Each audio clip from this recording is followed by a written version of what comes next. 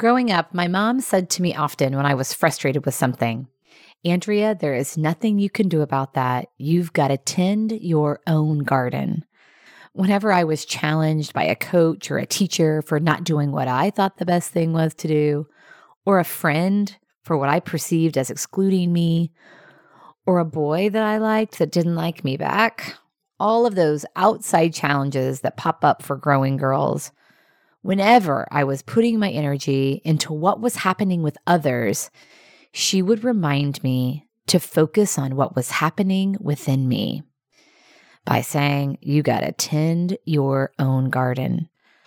I'm so grateful for having had this empowering mantra as I grew up because it instilled in me the sense of personal responsibility. I am creating my own experiences based on how I think about and approach them. So the empowering thing to do is to always tend my own garden, to focus on what's happening within me.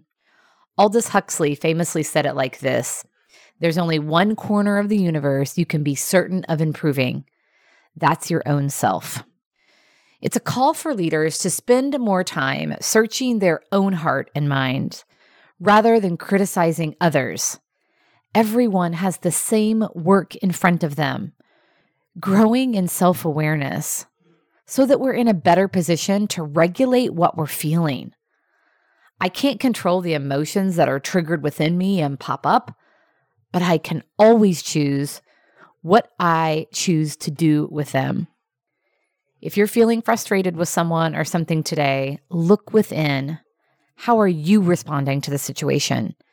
Tend your own garden, those things that are within your control. What a great way to take care of yourself and each other.